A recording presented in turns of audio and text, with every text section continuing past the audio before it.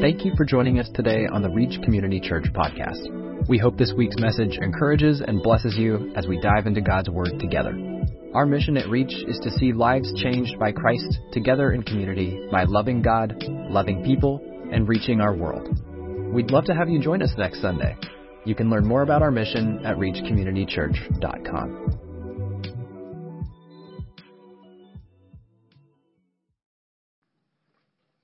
A little side note while we're doing that.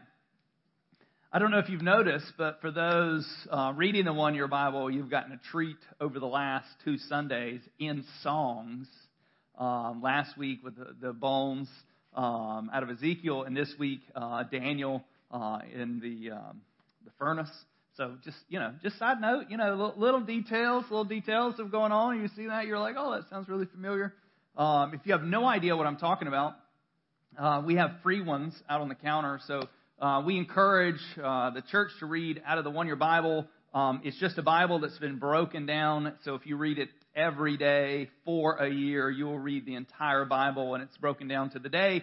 So like today, you got a little bit of Daniel, a little bit of Peter, a little bit of Psalms, and a little bit of Proverbs. And in a total year, you will read the entire Bible. And they're out on on our guest services table on the way out. So if you want one of those, they're free of charge.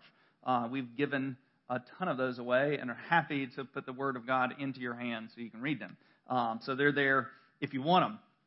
And side note, this will be the last week of it for the year, but typically during the year, I'm preaching out of something that you read. So not only in the music, but also in my preaching, you'll get out of the One Year Bible something you read, which today out of 1 Peter chapter 2 will be in there. So you've been reading this week. You're going to get right into it. So, got one question to start us off for today. Who are you? That's a hard question. But how you answer that question will shape the way you live. Many of us are shaped and live a certain way because we've been told and do believe about ourselves things that may not even be true. I've talked about a lot of my insecurities over the years and how they've shaped me, and one of the reasons I get up real early in the morning. I was teased in middle school about my weight, and so one of the reasons I'm a little psychotic and I get up at 4:30 most mornings to go work out is not because I love working out or love getting up in the morning. I just am afraid of getting teased again. Not so much, but that's a little bit into me. But the way you think about who you are and your identity will shape the way you live. Many of you, like me, live with a lower view of yourself. Knowing your purpose and identity will shape your future, period. Today, Peter will give every child of God a title that will surprise you. I want to spend our time cultivating the soil around this title or around this truth this morning so that we can grow into it. Most of what the Bible does for His children, one, it tells you how to live, it tells you what to do and what your mission is, but it tells you who you are. It tells you over and over again, if you are a son of God, if you are a daughter of God, then you have an identity, you have a purpose that exceeds your own, and no longer are you just meant to do it on your own, but you're meant to lean into God and allow Him to build you up into that truth. So let's pray before we get into the Word. Father, I am grateful, Lord, that we don't get to, and we don't have to make this up as we go. Lord, that You've given us all the truth that we need to know in Your Word, and I pray in Jesus' name that You would allow us to see it for the truth that it is, understand it fully. And to that point, we need Your Holy Spirit inside of us. So, Lord, would You empower us this morning as we hear these words, that we begin to believe about ourselves things that we don't. Lord, and we start operating out of that identity instead of the one that we have placed on ourselves. So, Lord, we need Your Word, we need Your truth, we need Your Spirit this morning. Would You cultivate in us a people set apart for Your purpose? We pray these things in Jesus' name. Amen. Peter was surprisingly written by Peter, or written by a co-worker of his for Peter. This was a letter written to churches in Asia Minor, which is modern-day Turkey. They had a lot of ministry that was going into modern-day Turkey. I don't know if you saw that. A lot of letters went to that general area. First Peter was written to non-Jews and the Jews that were living in an area where Greeks and Romans were persecuting both of those very heavily. And this letter was meant to encourage and strengthen the church to trust in and to live for Jesus. Peter let them know that they were part of God's covenant people. No longer was God's covenant people just the Jews. It was now all those who trusted and believed in Jesus. It let them know that they were a part of a new kingdom of priests, which is what we're going to be talking about today. And their witness is the hope of life change for others. So I'm going to cover 12 verses this morning, starting in 1 Peter chapter 2, verse 1, and we're going to go through verse 12. And like I said again, and I like to state this because I think sometimes if for an outsider looking in, when you hear truths, you believe that all those truths are for everyone. And those truths aren't necessarily for everyone. They're for His children. So if you claim to be a child of God and you say, God is my Father and I've given my life to God, these things are spoken to you. Specifically what we're going to get to in verse 9 in a little bit. So let's start in verse 1. It says, so put away all malice and all deceit and all hypocrisy and envy and all slander. So malice is this wicked, ill will. Sounded really southern there. I am from North Carolina. Sorry. The deceit is deliberate dishonesty. Hypocrisy, pretending to be more holy than you really are, and more loving than you truly are. Envy, resentful or discontent, and slander is this backbiting lie. So what he's saying here before we get into all the other stuff, and this is to the church. And I love, for those that were here when Josh was here from Christian Recovery Center, he said it's not just what we're called to, it's what we're called from. And what you'll see all throughout with Jesus and in almost every New Testament book and Old Testament book, it's calling you out of what you were before and into what God wants you to be. We cannot pursue the things that God has for us and stay the same people. One, because it ruins our testimony. It ruins for me to say we should love everyone and me not be loving. They're going to be like, if you see me not loving people, and I tell you, which we're starting a series, our holiday, our Christmas series that's leading up to the 24th. I'm starting a series on what love looks like.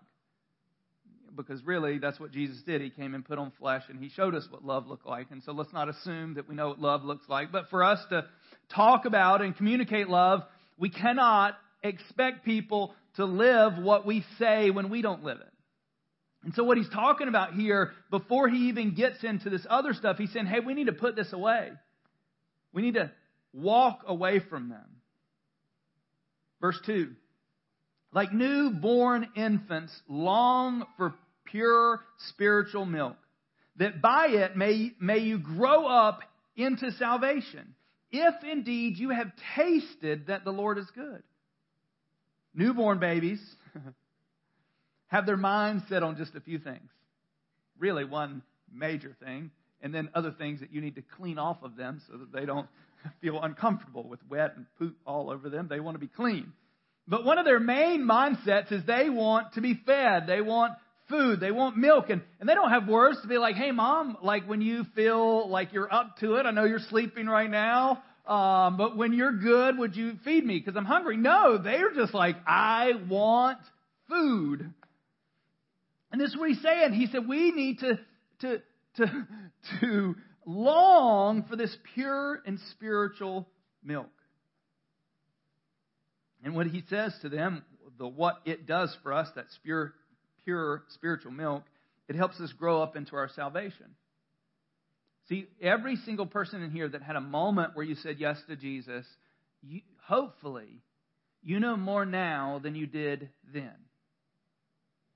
So we say yes to Jesus with limited information. Don't take me wrong, but you only know so much. You only knew so much when you said yes to Jesus. And what should be happening is that we should be cultivating that knowledge so that we're growing up into that love for Him. It should be ongoing. There isn't, I've gotten enough. We're not fully satisfied. We should never be fully satisfied, meaning no more hunger for what God wants for us. We should be pursuing it over and over again, which is why we encourage the one-year Bible. We think, and not just the one-year Bible, but we think and believe that the most fruitful thing that you can do is spend time studying the Word of God, because it will show you, just like passages that we're going to look at today, what's wrong inside of you and what you need to do to fix those things. And some of that is, and you've heard this before, if you eat, and we just came out of a little bit of gluttony, let's just all say it. Everybody probably sinned a little bit on Thursday.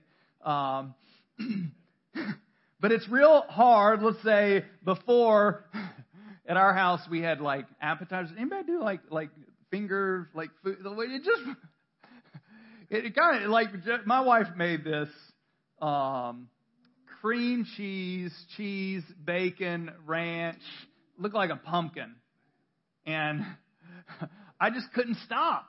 Like, I'd walk by and there's a little bit more, and a little bit more. And like for the hour leading up to this very nice meal that we had, you know, there's something about ranch and cream cheese and bacon and shit.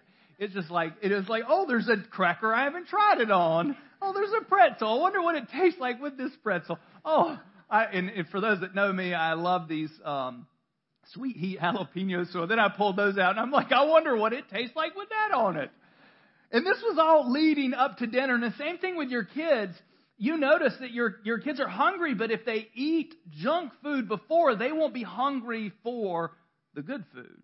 And the same thing with our spiritual life. We have to be very cautious that we're not filling ourselves with things that are going to taint our hunger for that pure spiritual milk.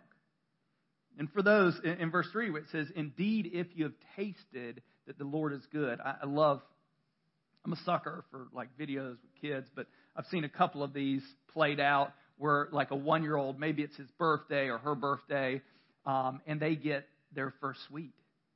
Have you seen the video? There's like 2 of them that I can just picture in my head, and the kid's like very insecure about like, what is this? And he just gets a little bit of it. He's like, bear hugs, and he's like, I dare you to try to take this from me. And he's like burying his face in the sugar. It's like, oh. I saw the same one with the ice cream, and the mom was allowing the kid to like taste her ice cream, and the kid's like, oh, I'm not sure if I want this. And he just grabs the cone and is like tearing the cone apart, pulling it to his mouth. And that's the thought. Like, once you've tasted that God is good, you should be that same. It should be that same picture. You're like, I know that it's that good. I want more. Should be drawn to it. Verse 4 says, as you come to Him, a living stone rejected by men, but in the sight of God chosen and precious.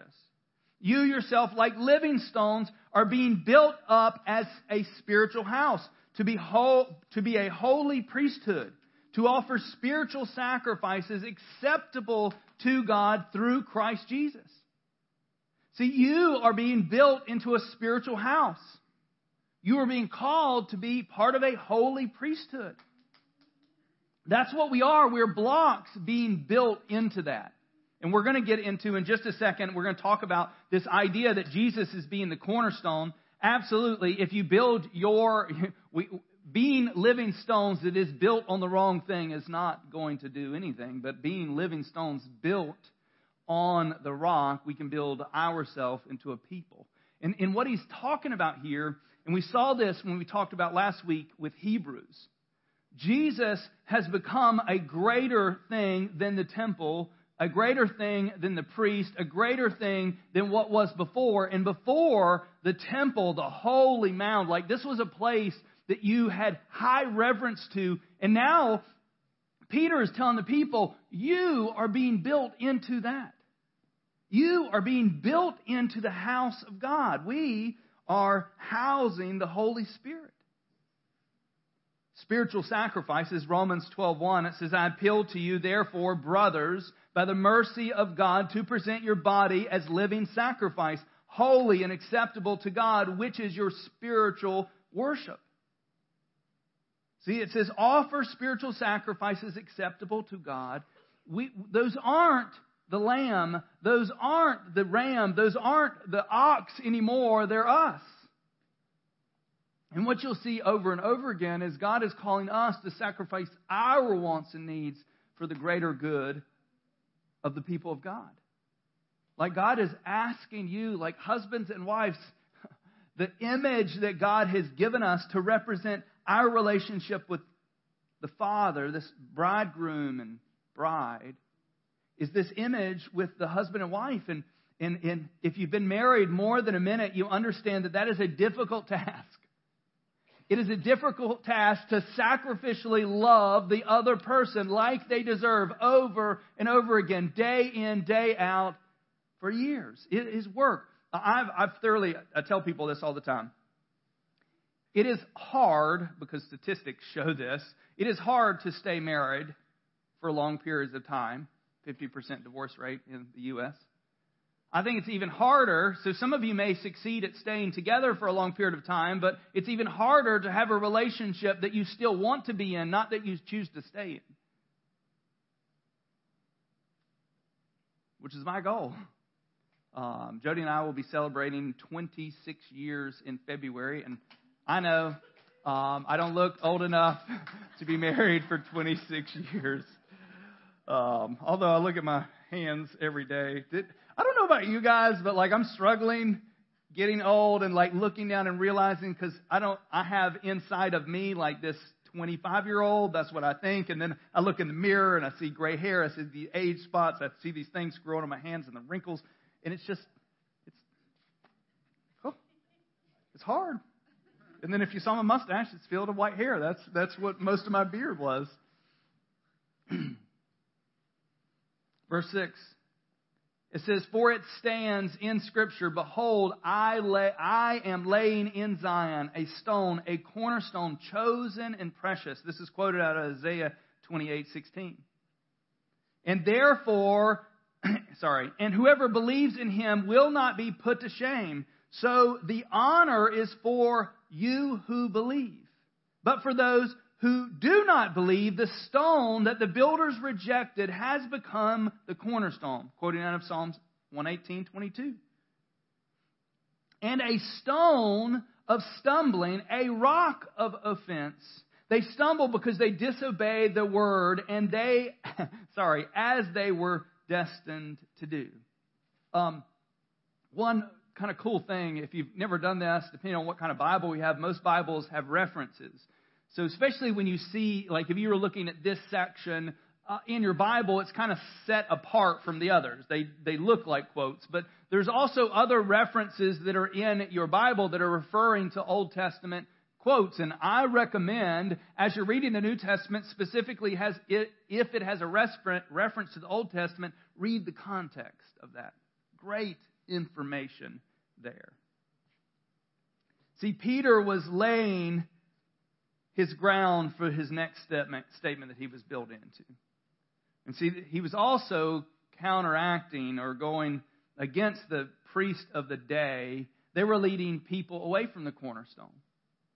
They were the ones leading up to Jesus' crucifixion, saying it's better for us as a nation to sacrifice one person, so that our nation isn't lost and the people of God aren't lost. It's better for us to sacrifice Jesus, the cornerstone, the chosen and precious by God. And they were the ones being, it was the stumbling, the rock of offense. Listen to this. Jesus says something very similar in Matthew 21, starting in verse 42. It says, Jesus said to them, have you never read in the Scriptures, the stone that the builders rejected has become the cornerstone. This was the Lord's doing. And it is marvelous in our eyes. Therefore, I tell you, the kingdom of God will be taken away from you and given to a people producing fruit. And the one who falls on this stone will be broken to pieces, and when it falls on anyone, it will crush him. This is the picture of what he's laying the groundwork for here. And we talked about this last week. How do we get through the middle? Is we have to set our eyes on the right thing. We have to have the right cornerstone. We have to have the right foundation. And we have to continually look back to that. Verse 9. And this is the primary verse for what I wanted to talk about today. Verse 9. It says, "But you are a chosen race, a royal priesthood, a holy nation, a people for His own possession, that you may proclaim the excellencies of Him who called you out of darkness into His marvelous light." So who's he talking to here? He wasn't talking to those that didn't believe. He was talking to those who believed in Jesus as their Lord and Savior, whether they be Jew or Greek. John chapter 1 verse 12, it says, "But to all who did receive Him, who believed in His name, He gave the right to be children of God." See, a child is given this honor. Not people. He wasn't speaking this to the world. He wasn't speaking this to everyone. He was speaking to those who had chosen Christ as their cornerstone. And He was calling them a chosen race, a royal priesthood, a holy nation, a people for His own possession, a people that He chose and desired and will empower to change our world. We literally are standing in the year 2023 right now. I'm preaching in a church in Leland, North Carolina because of this. Because of people willing to sacrifice their life to proclaim the excellencies of Him who called them out of darkness and into marvelous light. What does that look like? What does it look like for us to proclaim? And here's the, not the weight that I want to put on you, but it will feel like a weight.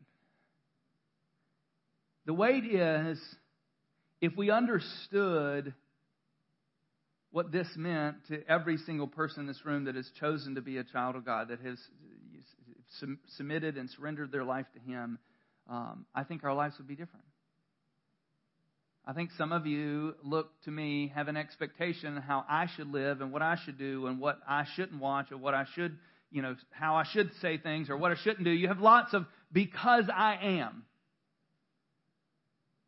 I rarely tell people in the world, especially places where I don't have long time to talk to people, that I'm a pastor, because it usually makes the conversation weird. Usually what follows is an apology for cussing. That event that we did a couple of weeks ago, I don't go, hey, I don't wear like the Holy Cross and like I am a pastor. Like I bring communion for you guys. I don't do any of that because I want this relational interaction because, and I was talking to somebody, and I'd said, he was like, we were asking what he do, and I won't lie. I'm like, oh, I'm a speaker. Like I won't do anything like try to get around the truth. And so I told him, and then we're chatting, and this other guy came up, and he was saying some like mildly inappropriate joke, and he was like, he's a pastor, and he's like, oh, I'm so sorry. Like he's offended the Holy Spirit. He's like, oh man, this is going on my permanent record. And I'm like that. And I told the guy beside me, I said, that's exactly why I don't tell people. But think about it for just a second. We all think that way. If you saw me doing something that I shouldn't do, you'd be like, oh, he shouldn't do that. He's a pastor. If you see me speed by you, pray for my forgiveness. I'm trying to be better. Like, I don't know why I'm in a race all the time. And I always think when I ride by somebody that's got a reach sticker, I'm like, oh. I need to take those stickers off my car, but I've had my truck for so long, it's like everybody. I just want to say this. There are like 3 trucks that look very similar to mine, so if someone's driving bad, make sure it's mine before you judge me. But if we thought this about ourselves, we would think differently about the things that we do. The problem is, you all think that way about me, but you don't think this way about you. And that's an issue because, right, if you read 1 Peter, before that, he calls them to holiness. He says, be holy as I am holy. This isn't let the pastor be holy and the rest of us can do whatever. He's called us all to be a holy priesthood. The priest of Jesus' day took now they didn't take everything serious, but their duties of the ceremonial, like going into the temple because what the priest did, and we're going to talk about this at the end. And this is kind of the call. The priest of the days of Jesus and leading up from the beginning, they weren't intended. And I hate when I skip a part because I may repeat this later, but this just come to my head, so I'm going to give it to you now. When God started this, He intended for it to be this. He intended for the whole nation to be the emissaries, the priest of God. This was an idea that He had from the beginning, but the problem is the people didn't live like that. So much so that sin entered the people, and there was a rebellion, and He basically called. He said, if you're for God, come to me. And who came? The Levites. He said, pick up swords.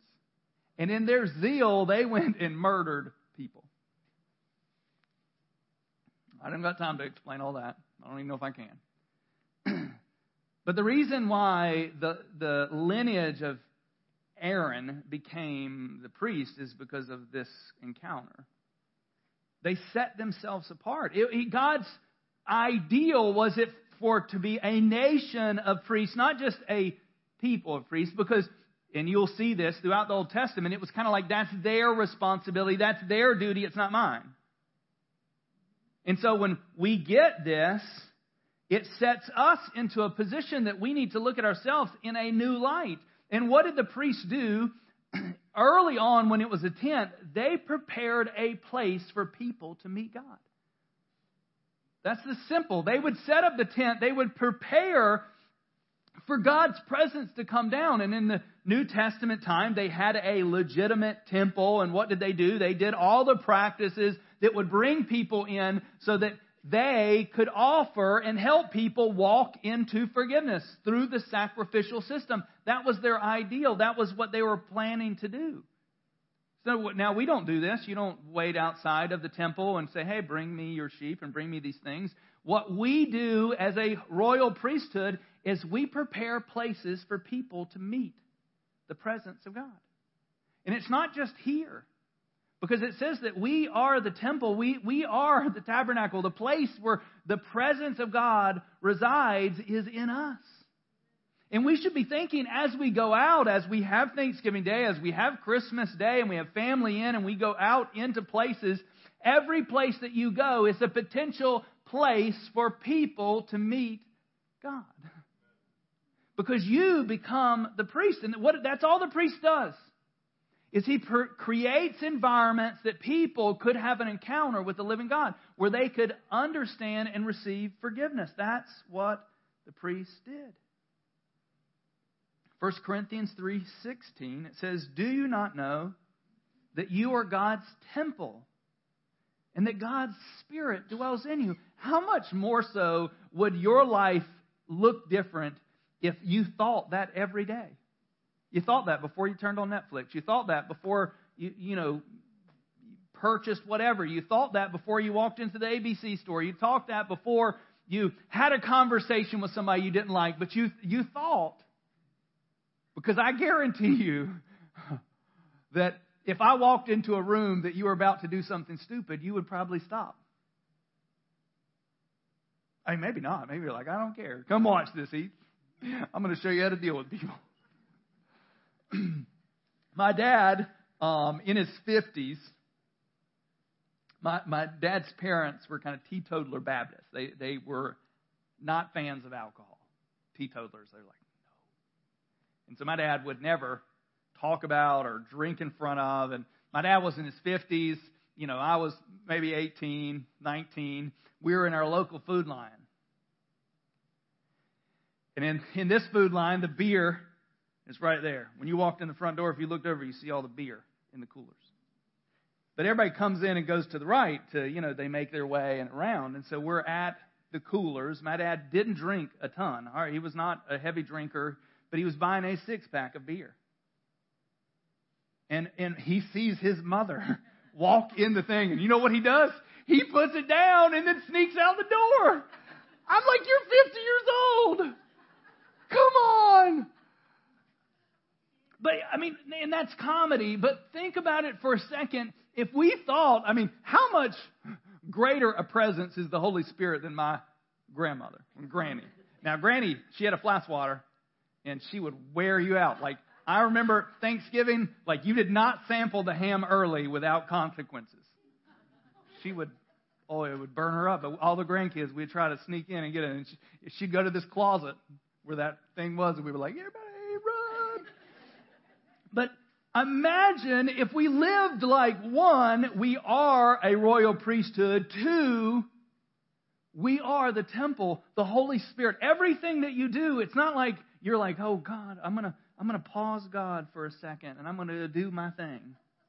And then you come back and you're gonna unpause God, be like, oh no, it was good. I don't know what happened, technical difficulty. No! Everywhere you go, everything you do is being recorded. Like if you put a little sticker on your phone or your computer because you think someone's recording you, and they may. I'm not judging that. But you better think the same way that everywhere you go, that Holy Spirit is there. Because, and I don't mean to put a burden on you, but I mean it changes the way, because everything that God wants you to do is the best for you. Every one of your issues right now, 99% sure on this one, every one of your issues right now is a sin that you've not dealt with to some extent. It's something that you stepped in or something you said or something you did, most of what's going on. And God, through all His Word, is trying to save you, not from being, like having fun. That's kind of the idea. And for all of those that feel like, man, I want to go to hell because it's a party, there's going to be a rude awakening. But God's trying to rescue you and redeem you so that you can have the best of what He has for you. He's never trying to rob you. I wish there was more of Him going. Over my 47 years, there's lots of times I wish God, like as I was heading to something, that He just put out His foot and I tripped and fell on my face. I'd be like, yep, I'm not going to do that. God loves me enough to allow me to fall on my face so that I can learn. Some of us have fallen on our face so many times because we're not learning. Let's learn. Verse 10. It says, once you were not a people, but now you are God's people. Once you had not received mercy, but now you have received mercy. Live like that's true. Live like that is most of us, including me at times, we forget the grace and mercy that God has poured out on us. And we live like the person that we were before because we forget what He has already done. Our kids do this, and we've done this. We feel like our toe slid over the line. It's like, oh, well, I've already done something stupid. And so we just jump in. Let's remember what He's done. Let's remember the mercy that He has given us and is giving us. Verse 11, it says, beloved, I urge you as sojourners and exiles to abstain from the passions of the flesh, which wage war against your soul, keeping your conduct among the Gentiles honorable, so that when they speak against you as evildoers, they may see your good deeds and glorify God on the day of visitation. Man. We're called to live like priests. We are literally, in another place it calls us an ambassador. Ambassadors go to a place that is not their own, a territory that was not their own, and they're saying, hey, this is the place of God. And I wrote in here, live like you think I should be living. Me. Because some of you, you're like, oh, you should do this. And the truth is, we should all do that, because I know positionally, and I do have a place of authority because God's placed me here for that, but you and I stand on the same ground. You and I stand on the same place. I have not been elevated, and I think that's become kind of the danger of our view of Christianity, is there's people that do the work of God, and then there's everyone else. He calls us to prepare a people to do the work of the ministry. That's you guys.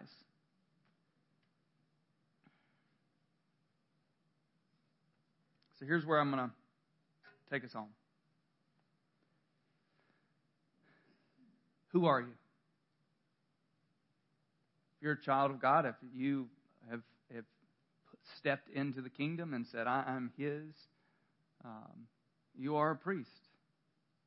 And that doesn't mean that you go start your own church. I mean, maybe God will call you to that. That doesn't mean that you go and do anything else other than you begin to invite people into the presence of God. You begin to show. And to do that, there are things and ways of living that we have to turn away from so that we can invite people into something. Because they want, I'm telling you, if you will live in a righteous way before people, it will produce in them a hunger. Now, at first, it will produce in them either a cynical nature, where they'll be like, is this real? Because they want to see. But once they know that this is authentic, it will produce in them a hunger and a desire to have what you have.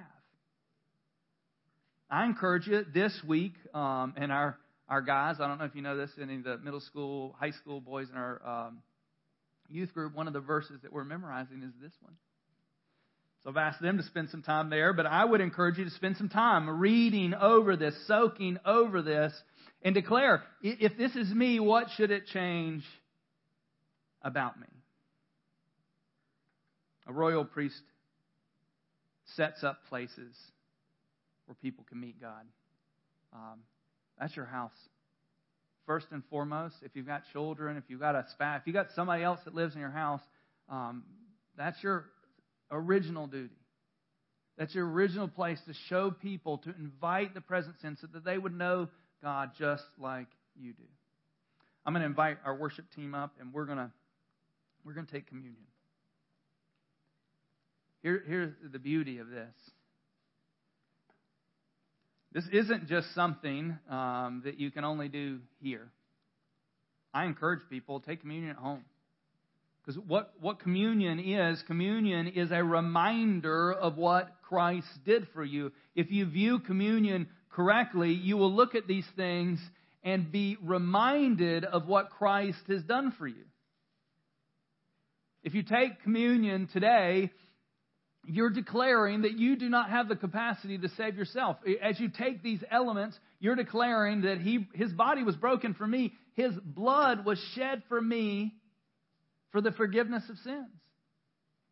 And as we consume these things together, this is our declaration that we are His.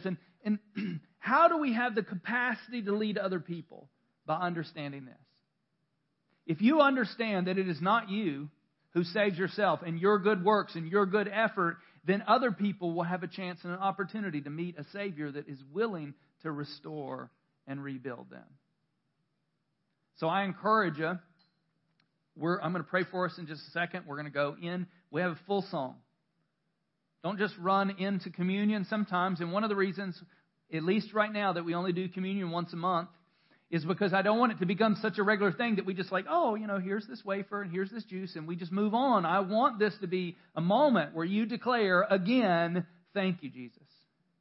As we see what His love looks like over the next month, over and again, as we focus on what Jesus did for us on the cross and recognizing that He showed up for us to begin with, we declare His goodness over and over again. So I'm going to pray for us as long as you need to sit on that and say, hey, God, maybe some things happened yesterday, last week, whatever. I mean, we're coming out of a time that we spent with family, so there's probably some repentance that needs to happen.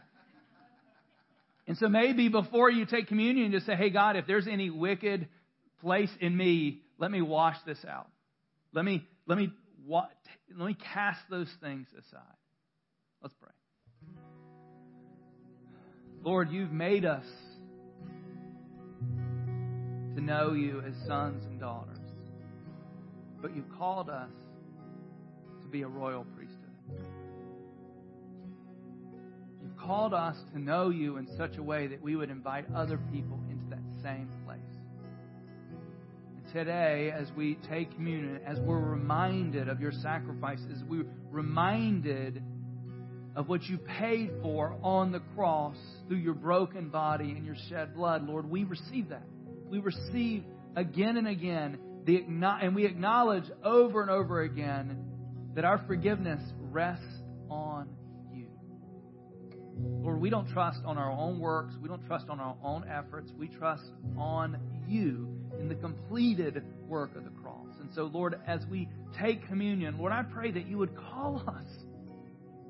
Call us into your kingdom. Lord, we would know that it is time for us to lay aside all of this foolishness, all of these other things, and focus on the kingdom mission that you've given us, that we can accomplish even at our workplaces, even at in our friend circles. Lord, you've placed us in those areas. So, Lord, give us the ability and the desire to proclaim your excellencies, proclaim how we came out of darkness and into your marvelous light. Would you change our hearts this morning?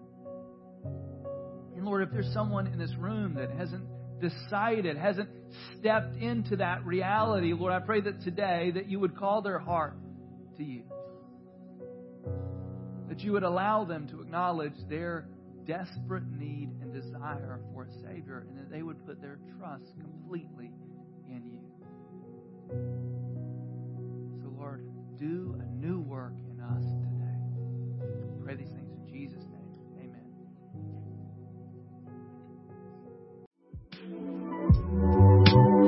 Thank you for joining us today on the Reach Community Church podcast. We'd love to have you join us next Sunday. You can learn more about our mission at reachcommunitychurch.com.